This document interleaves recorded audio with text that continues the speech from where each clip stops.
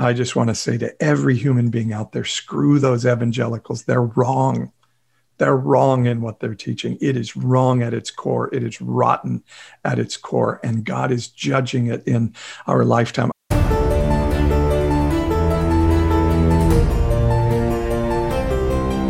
For those willing to listen, learn, and have eyes to see and ears to hear, this is the Nonpartisan Evangelical Podcast. I could stand in the middle of Fifth Avenue and shoot somebody and I wouldn't lose any voters, okay? Challenging the mindset of right-wing Christianity and encouraging people to have their minds renewed and hearts transformed. What knucklehead, mush for brains evangelical leaders are trying to overthrow Trump? It's a special kind of dumb, and calling yourself a Christian. Let's have better conversations about the life modeled in the Bible so we can truly tell the world God is not mad at you. This is the Nonpartisan Evangelical Podcast at npepodcast.com.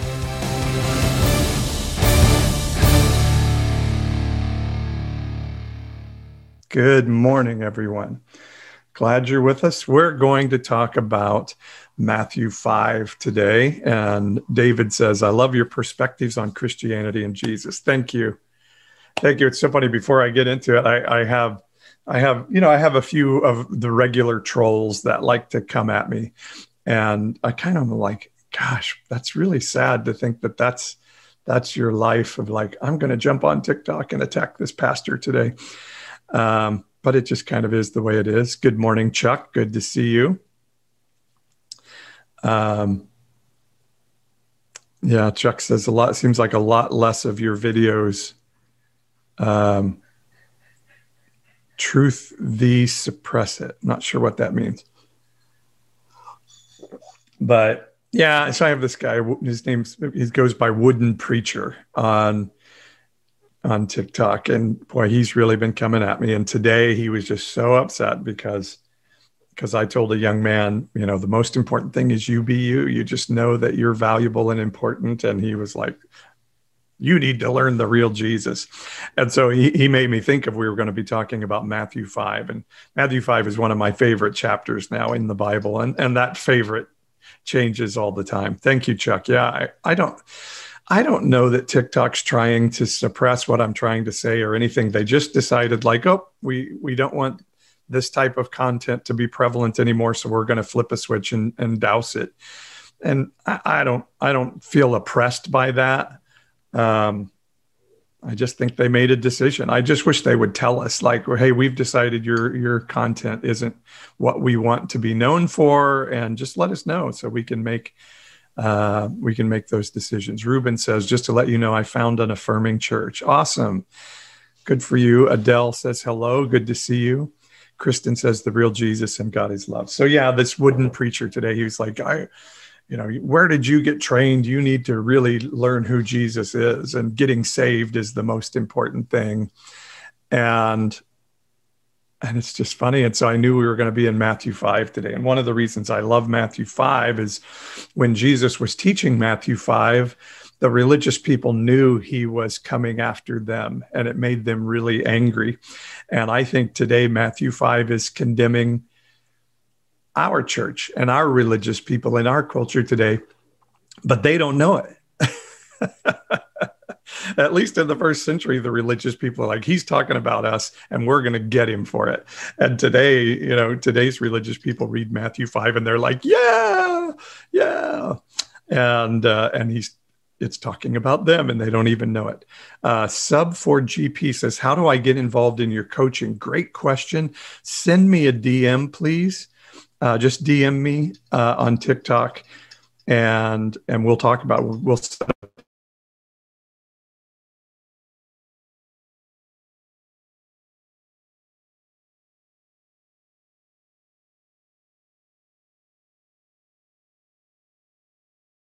Let me fix that. Yeah, just send me a direct message and we'll set up a one-on-one and I'll kind of walk you through it. And I have a website you can look at too. So DM me, or you can go to pastor-paul.com, contact me through the events contact page on there. All right, let's get into Matthew 5. Now, again, I'm probably going to not look at your comments for a little while here because I want to get into the teaching. And then I'll go for about 20, 25 minutes or so. And then I'll just do Q&A with you guys. So if you have a question, there's that question box on TikTok at the bottom of the page, and you can put your question in there, and then it doesn't get lost in the scrolling, and I will check it out there. So yeah, if you have a question you want me to deal with after the teaching, put it in that Q&A box at the bottom of the screen. It's the box with the question mark in it. So it seems pretty self-evident, but sometimes we need to point that out. So Old Hippie says, I can't buy this buy. All right, cool. Well, thank you for just being honorable and not coming in and trying to blow things up like some do. And hopefully we have some of you out there moderating today. And Kristen muted him. So yeah. And I appreciate that Old Hippie said, this doesn't work for me, I'm out of here. And that's better than what we have some people do, isn't it? So again, I see a question there, Adele. If you want to ask a question, put it in the question box because it'll get lost in the comment scroll. So let's read some of Matthew 5. So we started out any question can be anything that you want to ask a question about. I'll try to hit them all if I can when we're finished. By the way, here's my nonpartisan evangelical mug. I did an incredible interview with a man named Doug Padgett from Vote Common Good on the podcast this week. You've got to hear it. Go to pastor-paul.com. It'll be you just scroll down a little bit on the homepage, and it's a podcast about Christian nationalism, and you got to hear it. It is fantastic. So Matthew 5, we already went through the part of Matthew 5, which is called the Beatitudes. And now we're coming to what Jesus said after that thing. One of the things I told you last week about Matthew 5, in fact, let's just go back at the start of the chapter. It says, seeing the crowds, he, Jesus, went up on the mountain, and when he sat down, the disciples came to him, and he opened his mouth and taught them, saying, and then it goes. And so the importance of verses 1 and 2 in the chapter there are questions sometimes like, did Jesus preach this to everybody, or was this just to the disciples, being those 12 guys? Because it says his disciples came to him. But the thing is, that word disciples, like he had 12 inner circle disciples, but Jesus had a group, probably some have estimated about 120 people who followed him around on a regular basis. He had women in that group. He had women that helped support him financially. Probably Herod's wife was one of the people that followed him around. One of Herod's wives followed him around, helped support Jesus financially. So there was a bigger group around him. But the really important thing here is when it says he went up on the mountain. It probably wasn't a mountain as much as a small hill. And he went up on the hillside and sat down. That's how rabbis would teach in that culture. The rabbis would sit and the people would stand and listen, as opposed to today where everybody sits and the preacher gets up front and preaches. But the rabbi would be seated and everybody would stand around the rabbi who would then teach. And it says, and he opened his mouth. Well, we would say, well, of course he opened his mouth. But some say, and I believe this, that when it says, and he opened his mouth, it means he opened his mouth wide, like he was yelling and projecting as if to a large crowd. So he didn't have microphones and all the setup that I have here today. And so Jesus had to go up on the hillside where he could project over a large crowd. And so I think Jesus was speaking to a large crowd. And there are some even that say this is a sermon that Jesus would have taught and did teach on a regular basis. This wasn't a one-time sermon, but this was sort of his go-to. This is what I'm going to teach when I'm around. So let's go to Matthew 5, verse 13. And this is Jesus talking to this crowd on the hillside. He says, "You are the salt of the earth, but if salt has lost its taste, how shall it be restored? It is no longer good for anything except to be thrown out and trampled under people's feet. You are the light of the world. A city set on a hill cannot be hidden." Okay, let me just stop here and say again, Jesus is teaching against the religious system of the day. And I think if as we read this today, read this with the mind of what would Jesus say to the religious system of today? I believe his goal was to disrupt the status quo of culture. And this culture that he was in was this religiously controlled culture of people believing, well, God only loves us, our nationality, our religion, our country. And because Rome has taken us over, he wants to overthrow them. And Jesus was like, hey, guys, you're focused on the wrong things. Your religious system is wrong. And you're so focused on maintaining your nationality and your religion and your country against this government, you've lost track of what you're really supposed to be talking about, which is connecting people to the Creator so that culture will change through these people being transformed. So as you listen to this, think about this sort of right-wing Christianity we have in the evangelical church today and in other parts of the Christian church, but I'm an evangelical and I really see it prevalent in our group. What if this is speaking against them? Does it make sense that this could be saying, hey, evangelicals, you need to change? You're supposed to be the salt of the earth, but you've lost your saltiness. You've become the dividers of culture, not the healers of culture anymore. So what good is salt that doesn't have saltiness? We just throw it out. It's worthless. And so think of this, that I believe this is speaking against the status quo religious system of the day.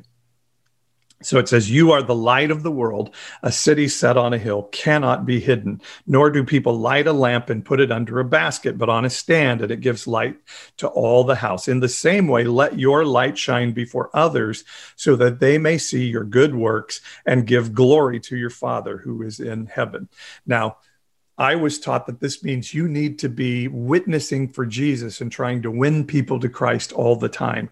That's what letting your light shine is, not hiding that belief under a bushel. But it says here, let your light shine that they may see your good works. It doesn't say let your light shine so you can convert them to your religion. It says let that goodness of the Creator come pouring out of you so that people see Christ through what you do rather than what you say. I think it's a really messed up way we look at it. Like, let your light shine so you can win people to Christ and get them to confess Jesus as their Lord and Savior. When in fact, it's saying, no, let your light shine so that people can see what you do and be drawn to the Father who is in heaven. Give glory to the Father who is in heaven. So I think, wow, we've really, really messed that up. And so that's how I see that. Now, verse 17 is a really important one because it gets used in sort of twisted ways on a regular basis. It says, do not think that I have come to abolish the law or the prophets. I have not come to abolish them, but to fulfill them. For truly I say to you, until heaven and earth pass away, not an iota, not a dot will pass from the law until all is accomplished. So what people read this and they say, oh, well, see, we still have to follow the Old Testament because Jesus said the law was not going to pass away. He was just coming to fulfill it, which I find funny because most people who would say that, there's a whole bunch of things in the Old Testament that they would never follow whatsoever, things about eating shrimp and lobster and a whole bunch of other laws. And then they equivocate it with, oh, but those were these kind of laws, not these other kind of laws we have to follow. But I think what Jesus is saying here, and I've done videos on this before, he says, until heaven and earth pass away, not a we would say a jot or tittle, not a dotting of the I will pass away until all is accomplished. So what does that mean? Heaven and earth will pass away, but nothing's going to happen until all is accomplished.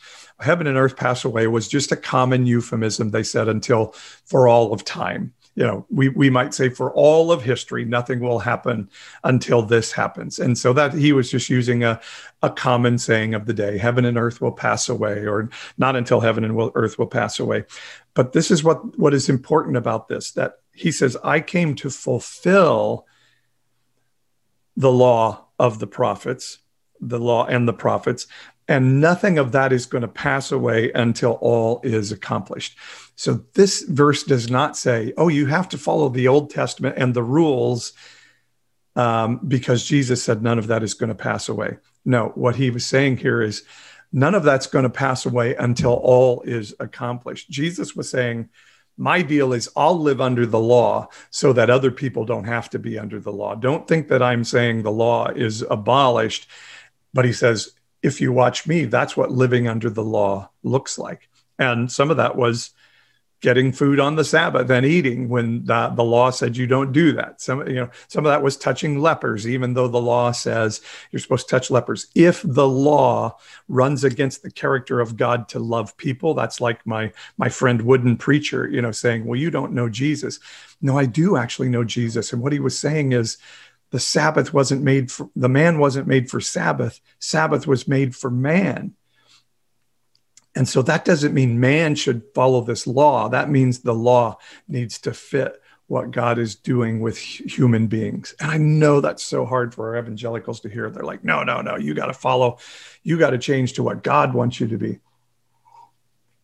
And I think God is saying, no, be in relationship with me and you will change. Not change and then be in relationship with me. The whole story of the Bible is like, understand your value to the Creator.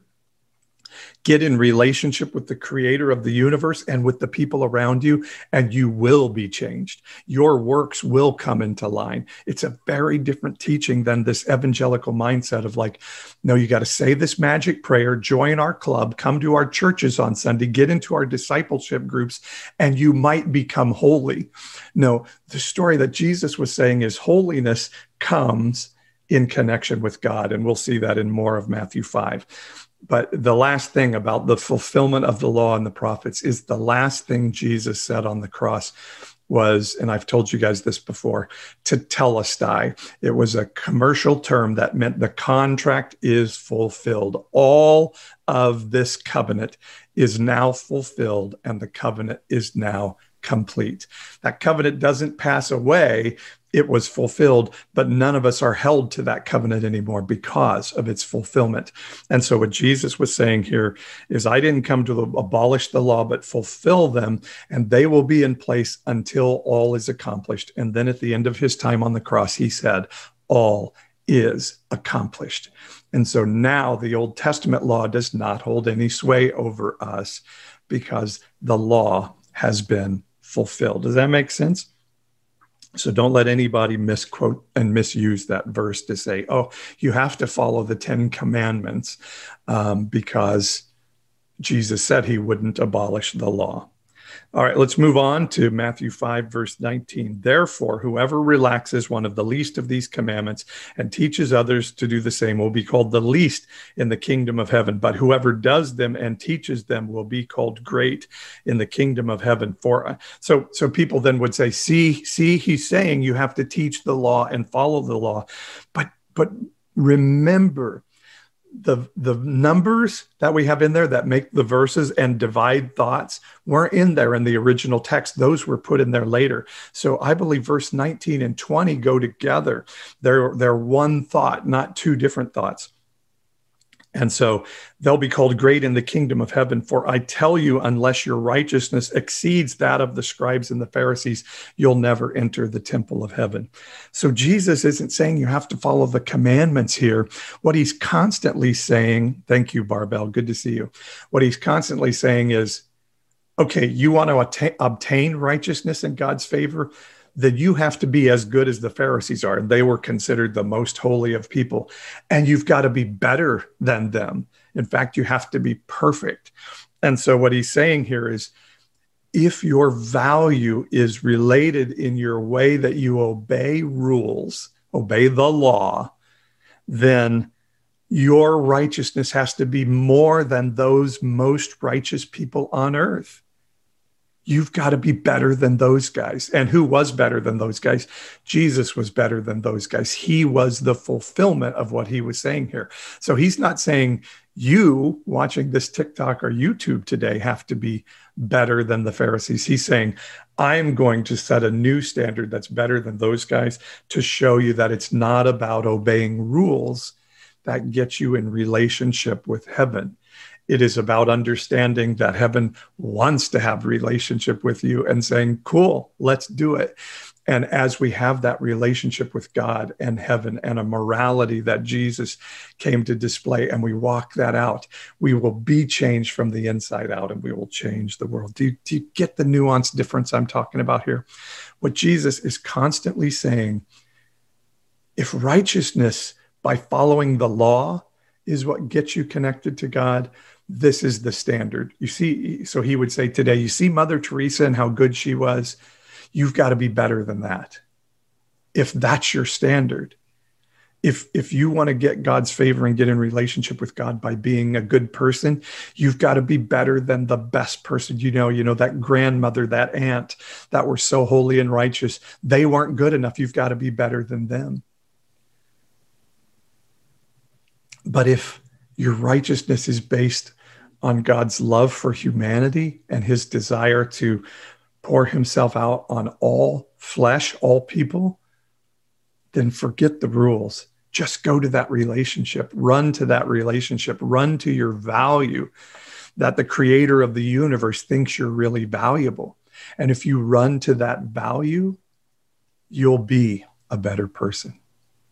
I just think it's such a better teaching. Let me see, how much time do I have left? So let me go to one more here. So again, constantly when you read the Bible, like when you read Romans and it looks like Paul is saying, you have to repent and do this, know that constantly one of the argument tactics of the day was, I'm going to take your premise and we're going to set up your premise, right? And then I'm going to bring a new premise to you. And so that's what we see happening here in verses 21 and 22.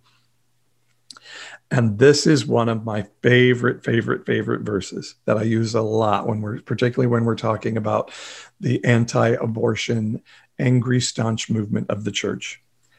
Matthew 5:21 says, you have heard it said to those of old, again, that was your ancestors by the prophets, you shall not murder, and whoever murders will be liable to judgment. But I say to you that everyone who is angry with his brother will be liable to judgment. Whoever insults his brother will be liable to the council, and whoever says, you fool, will be liable to the hell of fire. It's not a verse that we talk about enough. Thank you, Kristen, for sharing this live video. Whoever can share, I really appreciate it. Matthew 5:21 and 22 are passages that I don't think we talk about enough and understand enough. Let me translate this into modern day language. Jesus would say, you've heard it said, don't commit abortion, and that the abortionist is evil, and that you need to stand for laws that will ban abortion. But I tell you, if you use that belief to call somebody a baby killer, you're the one deserving of the hell of fire. You're the one deserving of hellfire. If you let that change your heart to be angry at the world around you, you're the problem here, not them. Don't believe me? He's saying, you've heard it say, don't murder. You've heard it say, don't murder. We all agree murder is bad, right? Yeah, but I'm telling you, if you call your brother a fool, that term roka, that was a very common, like if somebody was not living right, you could just go roka and proclaim a curse on their head. It's pretty common practice. And he's saying, no, if you do that, you're the one who's wrong. You're as bad as the murderer. And he would say today, if you call somebody a baby killer because of their stance on abortion, you're just as bad as you think they are.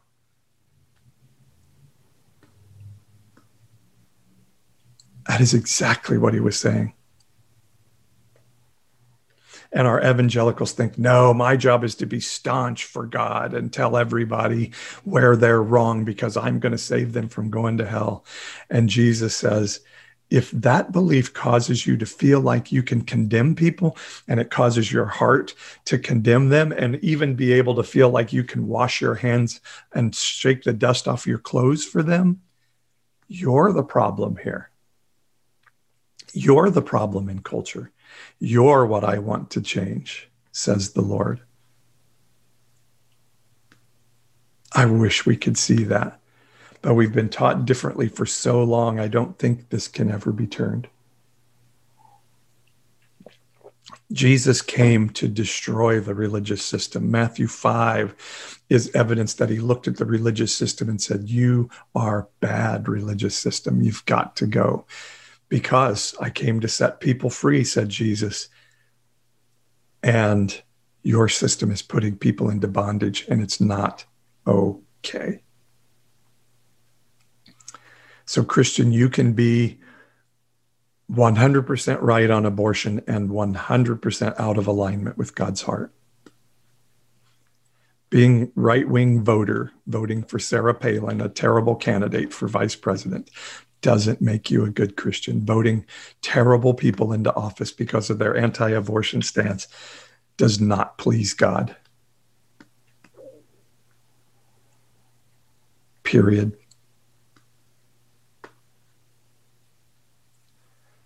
Because God wants his glory to be shown. What did we read earlier? Let your light shine that they may see your good works, not your testimony, not your apologetics, not your ability to bring them into the club by praying the sinner's prayer. It says so that they may see your good works and give glory to God. What we do and how we live are to draw people to the kingdom of heaven, not our convincing argument. And we've made it about being able to convince people that we're right and they need to come and believe as we believe. All right, I'll stop there. Man, I wish I could go on. It's so good, Matthew 5. We'll come back to it next week. I could probably stay in Matthew 5 for weeks and weeks and weeks. So what are your thoughts about what I shared there? You guys on YouTube, I'd love to hear from you if they're letting you comment. I don't know why YouTube makes it so hard for people to comment. I hope you can. Let me know if you can. I wonder if, I know part of the problem is I think I'm on the wrong channel. Let me see if I can switch this out. Hang on for a second while I do this. Maybe if I do that, that'll make a difference. All right. Vernie, thanks for saying hi. Let me try that. Now, guys on YouTube, see if you can comment. I would love to hear your comments. TikTok, guys, what are you thinking about Matthew 5? And if you have a question, put it in the question box. Kristen says, Christ said he would know us based on how we love. Stay with Matthew 5. I'll come back to it next Saturday. I want to interact with you guys some. By the way, my wife and I we've got some things we have to do today, so we're taking a break on our live stream. So we're not going to have our 10:30 show today. I'm awfully sorry about that. So YouTube guys, can you chat today? Are they letting you chat? Let me know if you can. Just type in where you're from or something like that. He will know us based on our love. All right, who has a question today? I don't think there are any questions in the question box yet. Nope. So I don't know. Somebody was asking questions earlier, so now's your chance. I'm here to interact with you and answer questions. I can see your comments if you want to make thoughts on Matthew 5.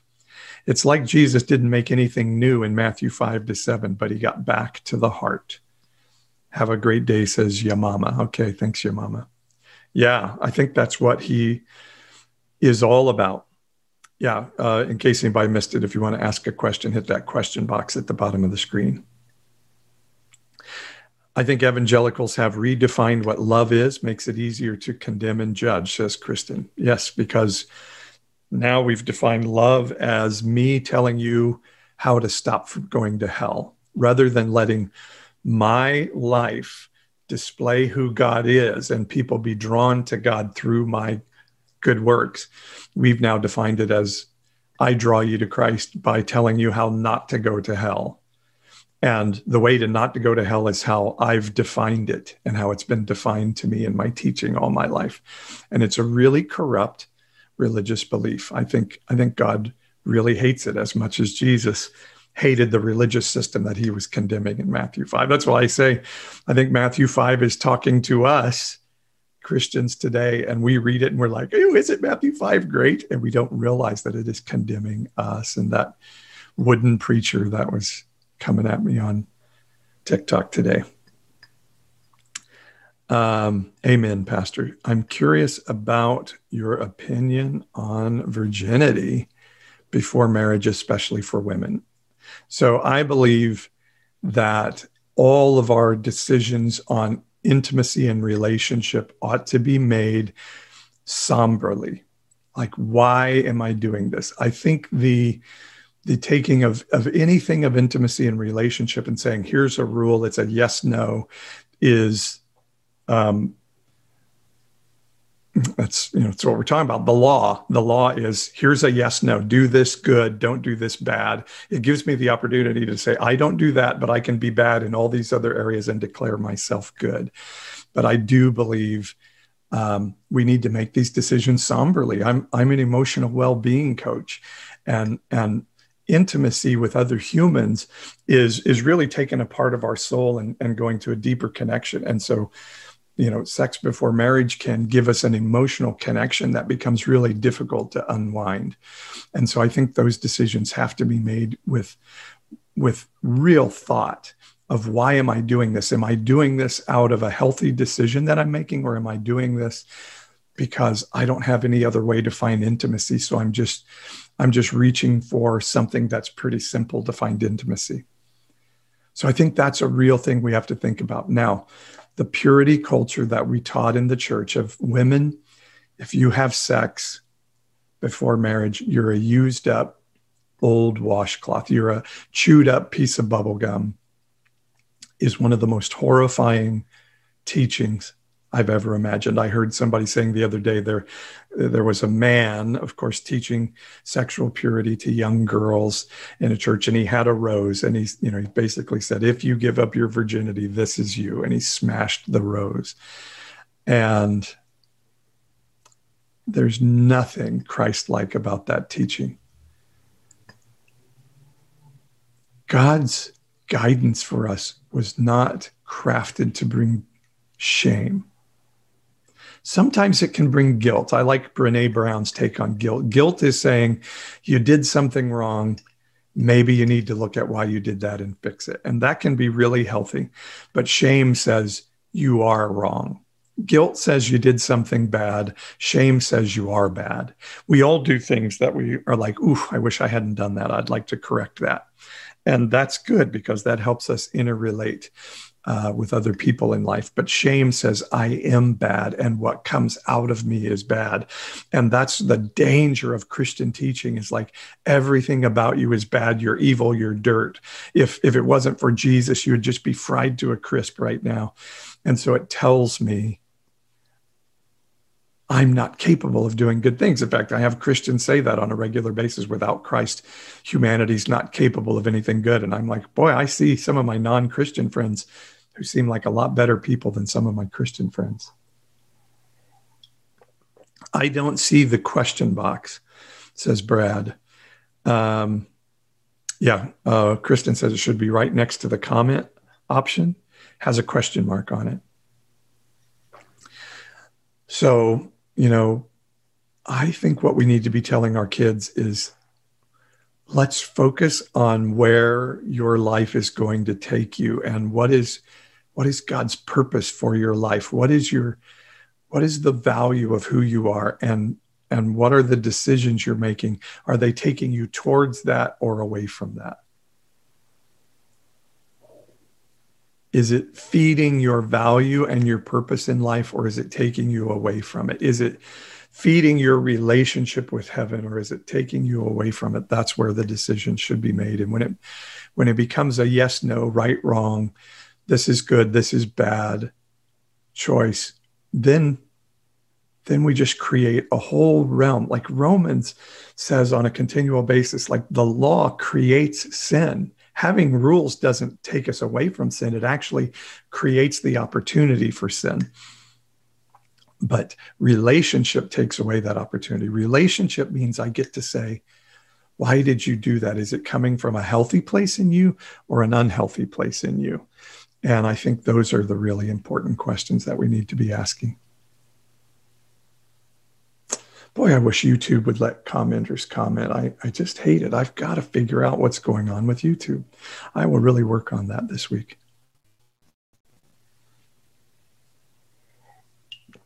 Oh, some people are saying you don't have the question box. You know, you may need to update your app. If you don't have the question box, you maybe need to update your app. But go ahead, and I can see the comments now, and I've got about 15 more minutes. If you want to go ahead and put it in the comments, I'll try. Let's see, somebody.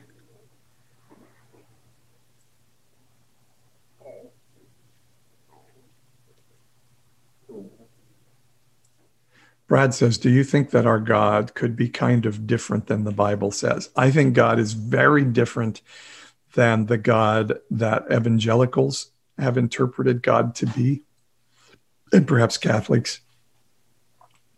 I also think some of what we see in the Bible attributed to God is what was written by human beings at the time to say, this is why this happened, and they attribute it to God, when in fact, it was just human beings being human. And, you know, it's kind of like our insurance companies say, act of God. You know, one of the things, an act of God changes our relationship with our insurance company. And so we're blaming God for something that either was just sort of natural ecological events or natural human events. So I think some of in the Bible is like God said to go commit genocide against these people, and that was in fact a human interpretation or a human explanation as to why they did something that's horrible. Like there are people today that would say, well, I broke into the Senate chamber on January 6th because God wanted me to, God told me to, and they would write that as their story, God told me to, but they didn't actually hear from God on that.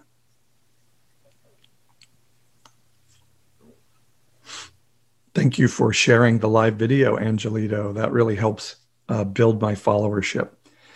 So Jabe Livy is asking about Matthew 5:17. What's your question, Jabe, on that? Sorry if I get your names wrong. Sometimes it's hard to tell.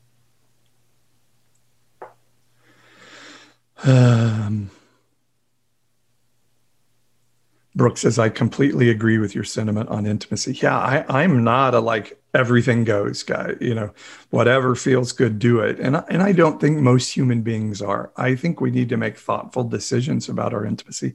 And I think if we're in relationship with one another, we get to ask questions as to why are you doing that and how is it feeding your goal? I don't think it's like, hey, make your own decisions and do your own thing. But I also think the rigid, this is good, this is bad, this is yes, this is no, does nothing more than heap shame on people and has been a failure in keeping our children from having sex. I think a much better way is like, why are you making the decisions that you're making? Are you allowing yourself, maybe, and let's even back it out from sex. Are you allowing yourself to get into an online emotional attachment that you don't want to be in? See, that was one of the things with the Pharisees is they would say, as long as I don't cross this line, I can do everything else up to that. And that's why Jesus said, bull. You say don't commit adultery. I say if you're sitting there lusting with your eyes, don't try then to tell me you're righteous and not thinking about it. It's the Mike Pence. You're trying to show me how righteous you are by not having one-on-one meetings with women, but are you in fact saying by that A, women are second-class citizens who you have to protect yourself from, and B, what is your issue that you can't sit there and not have a professional meeting with a woman without falling into lust in your heart after her? That's a you issue. That's not the woman's issue. And we need to look at these things differently. And I think that's exactly what Jesus was saying on an ongoing basis. You say don't commit adultery. I say what you do is not good enough. You're making the rules to condemn everybody else. Let me make a rule that condemns you. And he did that to religious people so that he could go to the non-religious and say, screw those guys. Let me tell you something. God does love you. They're wrong. They're wrong in saying God doesn't love you. Wow, I don't know what just happened. I just got a huge envelope thing there. Oh, that came from Jesus in a Democracy, a birthday cake. Well, it's not my birthday, but that's awesome. Thank you guys for the gifts. Hi, Jesus and Democracy. Man, I'm praying for you guys. You got a lot going on in your household right now. I love you guys so much. Thank you, Angie, for sending me the confetti. Brooke says, I want to teach my kids this Christianity. Thank you, Brooke. Well, whatever I can do to help them. I have some folks that do some children's get together teaching, I think, on Sunday. I'll have to ask what they do. But yeah, let's teach our kids to be thoughtful. Not here's the rules, do this or don't do this. Although you get to have rules with your kids. Thank you for the disco ball, Charles. But just saying harsh yes or no's that give them shame and guilt, it doesn't work. The way we've done Christianity for my whole lifetime, it doesn't work. It drove me away from God, not to God. It made God seem like this really far off evil judge, when in fact, he's a passionate lover pursuing us every day of our life, saying, can I not show you, as the creator of the universe, how amazingly valuable you are to me? And so I just want to say to every human being out there, screw those evangelicals. They're wrong. They're wrong in what they're teaching. It is wrong at its core. It is rotten at its core. And God is judging it in our lifetime. I think that's why we're seeing it become so extreme and so nasty out there, because God is judging it. We see, sorry, I go to a lot of concepts at the same time, and sometimes I feel like I need to slow down. I'm feeling so emotional this morning over this live. That's awesome, Brooke. Thank you. In the story of the Exodus of Egypt, the Bible tells us, these plagues happened. And after the early ones, it says Pharaoh hardened his heart. And then in the middle, it says Pharaoh's heart was hardened. And then at the end, it says God hardened Pharaoh's heart.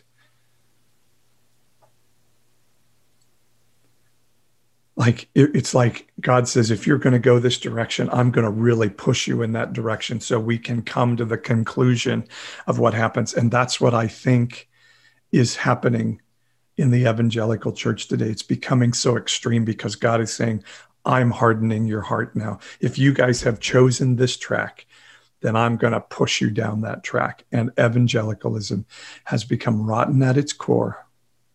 And God has said, now I'm hardening your heart so that it can come to its natural conclusion. And I don't believe evangelicalism as we know it will survive into the next generation. And Jesus in the first century said, hey, you see that temple? That thing will not have one stone standing on itself. He said that will not survive into the next generation. And the interesting thing is he didn't say, and you should pray that that doesn't happen.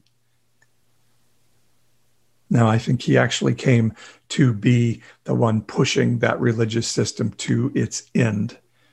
And I believe we're seeing the same thing happen. So I call myself post-evangelical because I believed that evangelicalism. I was in it, and I believe now God's taking me to what's coming after it.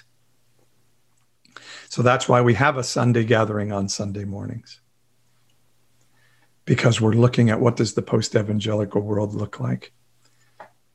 If you can, by the way, I would love it if you would join my NP Patreon community. It's the subscriptions that we sell for financial, for the financial income for the Pastor Paul channel and the Nonpartisan Evangelical Ministry.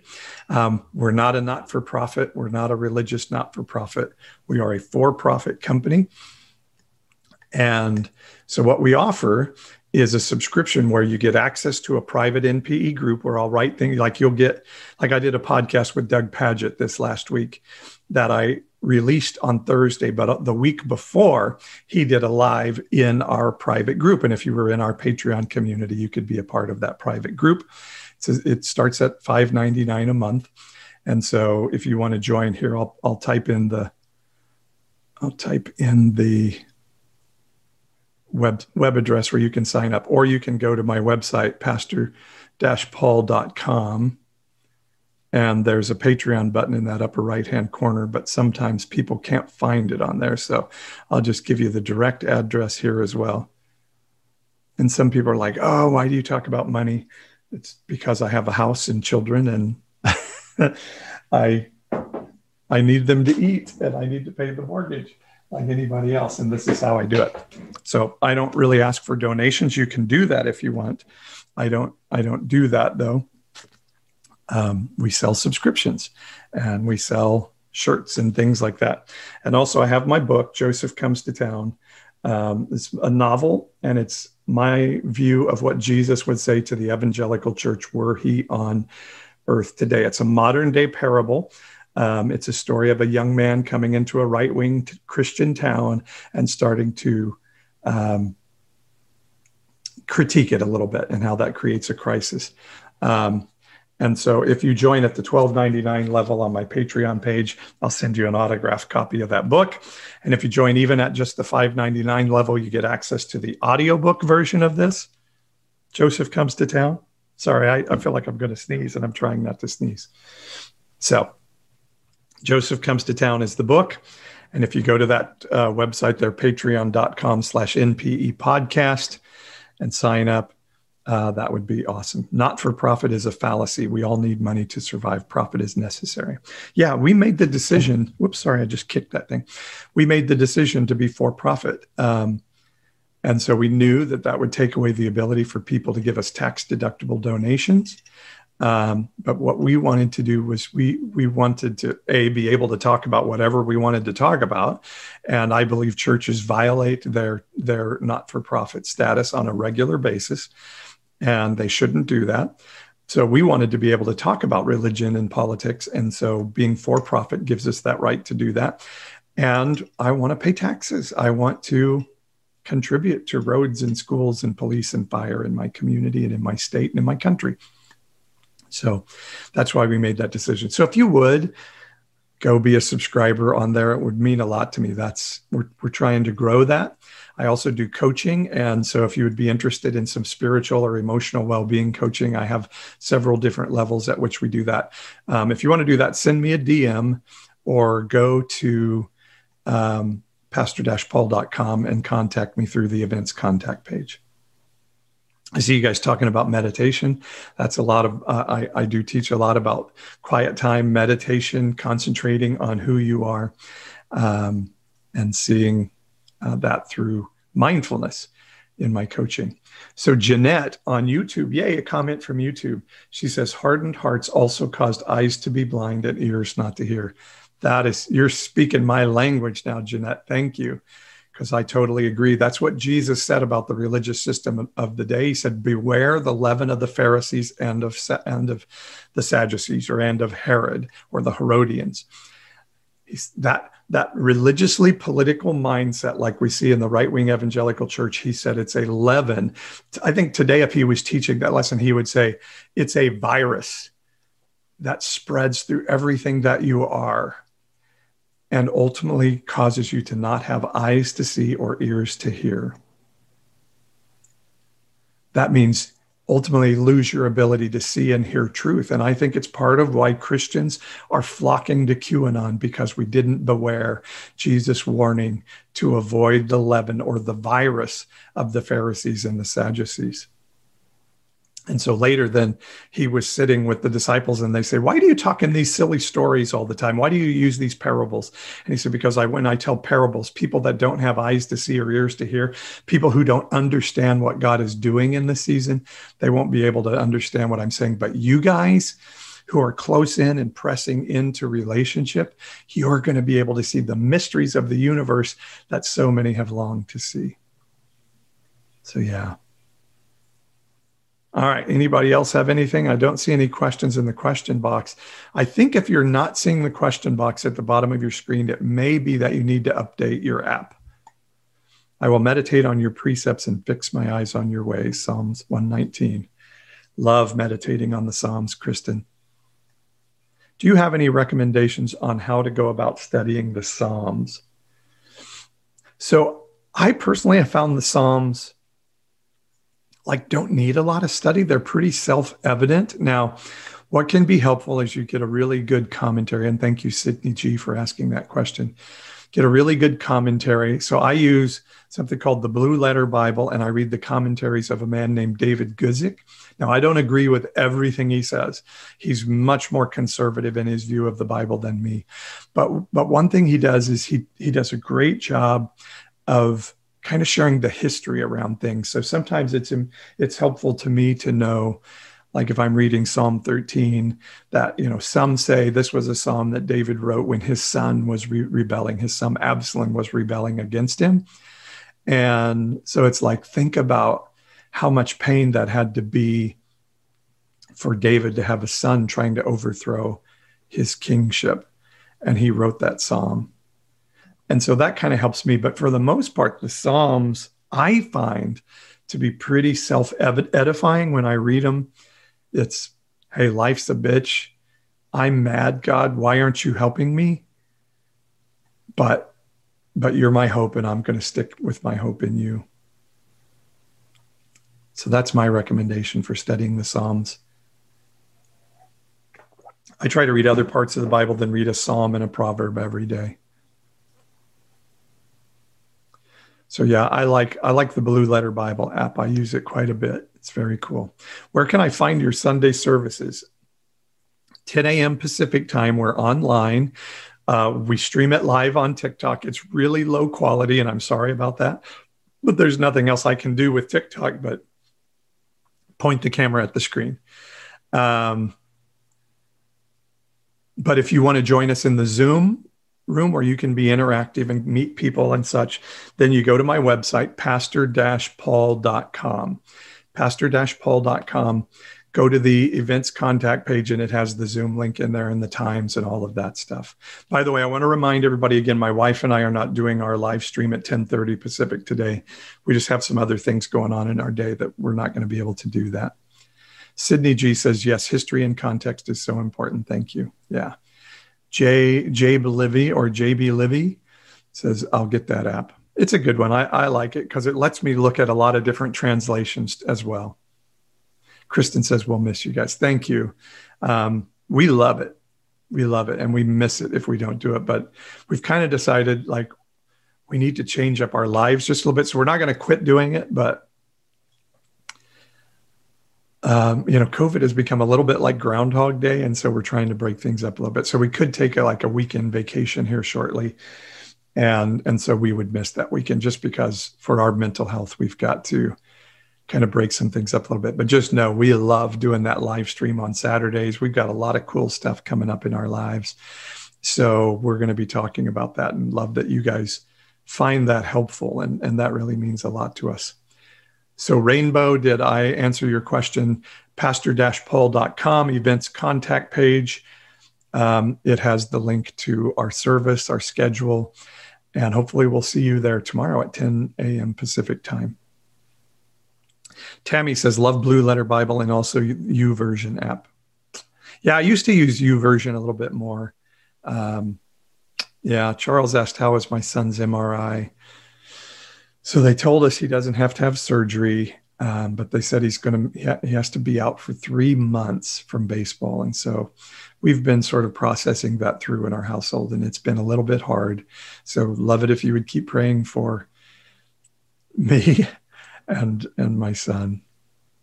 Any tips on where to start if you are entering a deconstruction phase? Man, that's such a good question. Such a good question. Kristen says, I'm so sorry. It's a great time for a break. Yeah, thank you guys for remembering and asking. That's really special that you care about us like that. Boy, tips on where to start if you're entering a deconstruction phase. So one thing I would say, there are just some great people like Barrett Carroll, I think is his TikTok name, or April A. Joy, Jeremy C. Radio. Just some people that are talking about what deconstruction looks in their life. Oh, I have a young man that I love that he doesn't have nearly enough followers on TikTok. His name is Pondering Worshipper on TikTok. I would definitely recommend you go see Pondering Worshipers page, because he's asking great questions. Some of what happens in a deconstruction is we can just be, screw it, I'm mad at the church, I'm throwing it out. But Pondering Worshiper is saying, I love Jesus. I love my faith. So how do I go through this deconstruction and ask really healthy questions rather than just being angry and throwing it all out? So Pondering Worshiper is definitely somebody I would admit. So one thing I'm saying is there's some great TikTokers who are asking great questions. And then we have an evangelical-ish podcast on Wednesday nights at 6 Pacific, where we're having these discussions. Now, who just said that? Kristen, of course, my friend Kristen. She says, Christ words alone are healthy. She says, get back to gospel basics. That is definitely something I would recommend. Read the Gospels, like forget Paul for a while. Now, I love Romans and Hebrews, and I think they're important in deconstruction, but just go back and read about Jesus and imagine Jesus if his goal was to come and say, first century religious system, first century cultural status quo, I'm here to destroy you.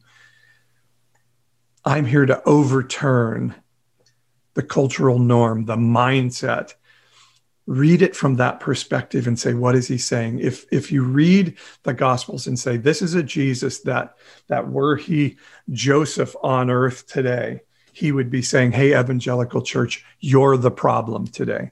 And read it from that perspective. Read it that almost any time he says, these people won't inherit the kingdom of heaven, he's always talking to religious people, not sinners.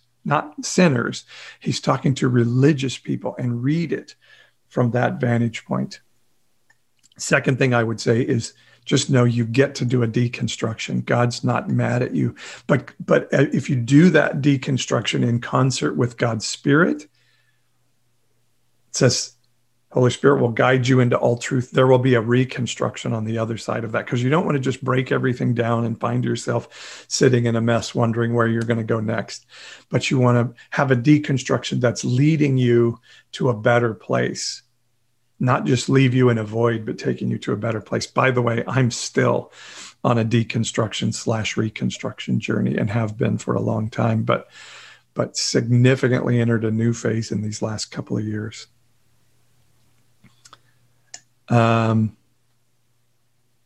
Kristen, Jabe Livy says, I joined an Episcopalian church and I love it. They call themselves a church for refugees. Gain knowledge, read the Bible. But yeah, but you have to take off your old filter of how you used to read the Bible. You have to take off the old filter of how you were taught to read the Bible and say, I can read the Bible in a different way now.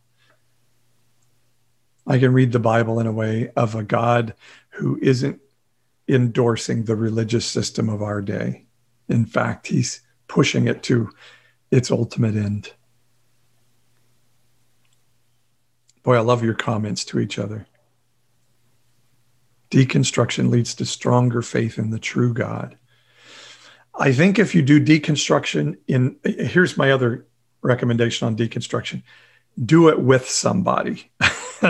Have people you can talk to. And I've been thinking about maybe I need to have a nighttime discussion group where people can come on and say, I'm wondering about this, so that we can do this together. Would that interest you guys? If you would be interested in having sort of a deconstruction group that meets via Zoom and has these discussions, I'd be willing to do it. I just feel like it's been hard to draw people to something like that. So, maybe we could do it as a book group around my book. I just don't want people to think I'm just trying to sell books.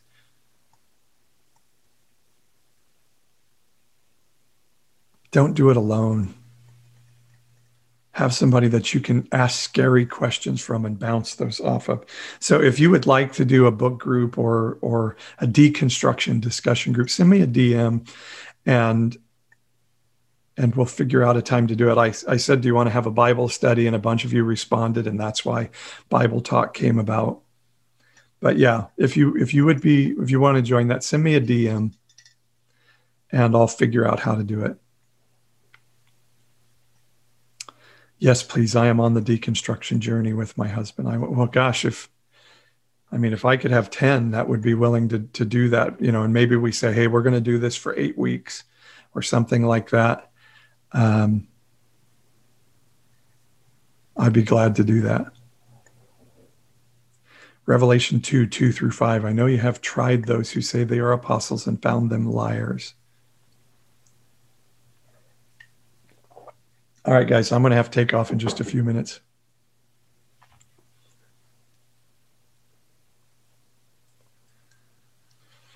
Yeah. Meeting Jesus again for the first time. I think I've read that. Who's the author of that? Jabe Livy. Is that a Brian McLaren book? Oh, that's another recommendation. Read Brian McLaren stuff. Read